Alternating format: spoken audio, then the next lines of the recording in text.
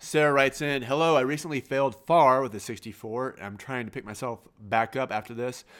I just purchased your Ninja materials and would like to know where to begin. Which aspects of Ninja would be most helpful for me? I need help understanding how to proceed after failing FAR. So, failed FAR with a 64, also using Becker. And, okay, so the first thing to do is to evaluate how you're studying. So previously, you didn't use Ninja or you didn't add Ninja to your Becker course. Now, not only are you going to add Ninja to your Becker course, but you're going to study differently. You're going to study using the Ninja framework, which is nail the concepts, intense notes, nonstop MCQ, just rewrite your notes, and it all comes together. So the Ninja framework allows you to study more efficiently and effectively. So you want to study with Becker plus Ninja.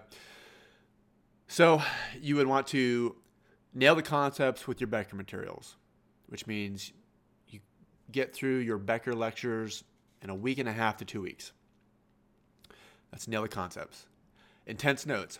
While you are watching your Becker lectures, then you want to take really good notes. So at the end of the 1.5 to 2 weeks, you have like this cool set of, or you're starting this cool set of like legal pads, this stack. So nail the concepts, intense notes, then you get to nonstop MCQ. This is when you switch over to Ninja MCQ and you start working Ninja MCQ, doing topic-specific mini testlets.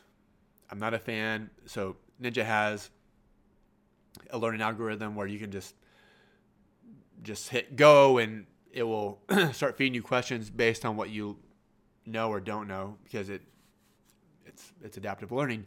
I'm not a fan of doing that approach. I like doing the topic-specific questions. So we're in the nonstop MCQ phase. Super important. While you're doing your MCQ, also take notes. So you have that, you're starting that killer set of legal pads from your Becker lectures, and then that continues when you're using Ninja MCQ for the nonstop MCQ phase. Then just rewrite your notes. So you can either rewrite your notes or you can rewrite the Ninja notes. A lot of people do that.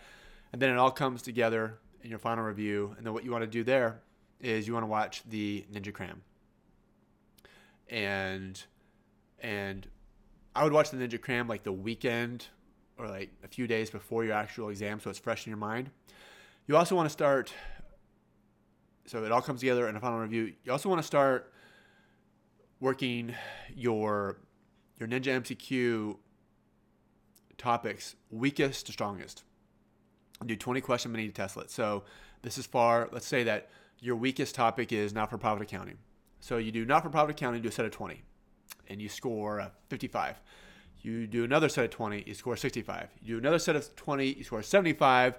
Boom, that's the magic number. It's just kind of an arbitrary threshold. You move on to your next weakest topic, which is leases.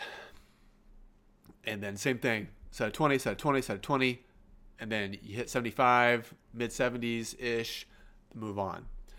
And that's how I would review, all the while listening to the Ninja audio, all the while reading your Ninja notes as many times as possible.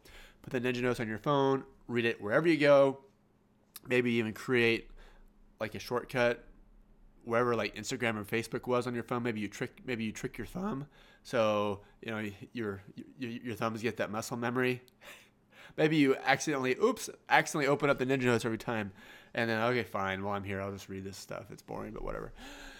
And that's what I would do. So then the other path would be, so that's a Ninja as a supplement path. Then the other path would be the Ninja only path, which instead of using your Becker lectures, that you would use Ninja Sparring or Ninja Book instead of your Becker lectures, which for the nail the concepts, but everything else is the same.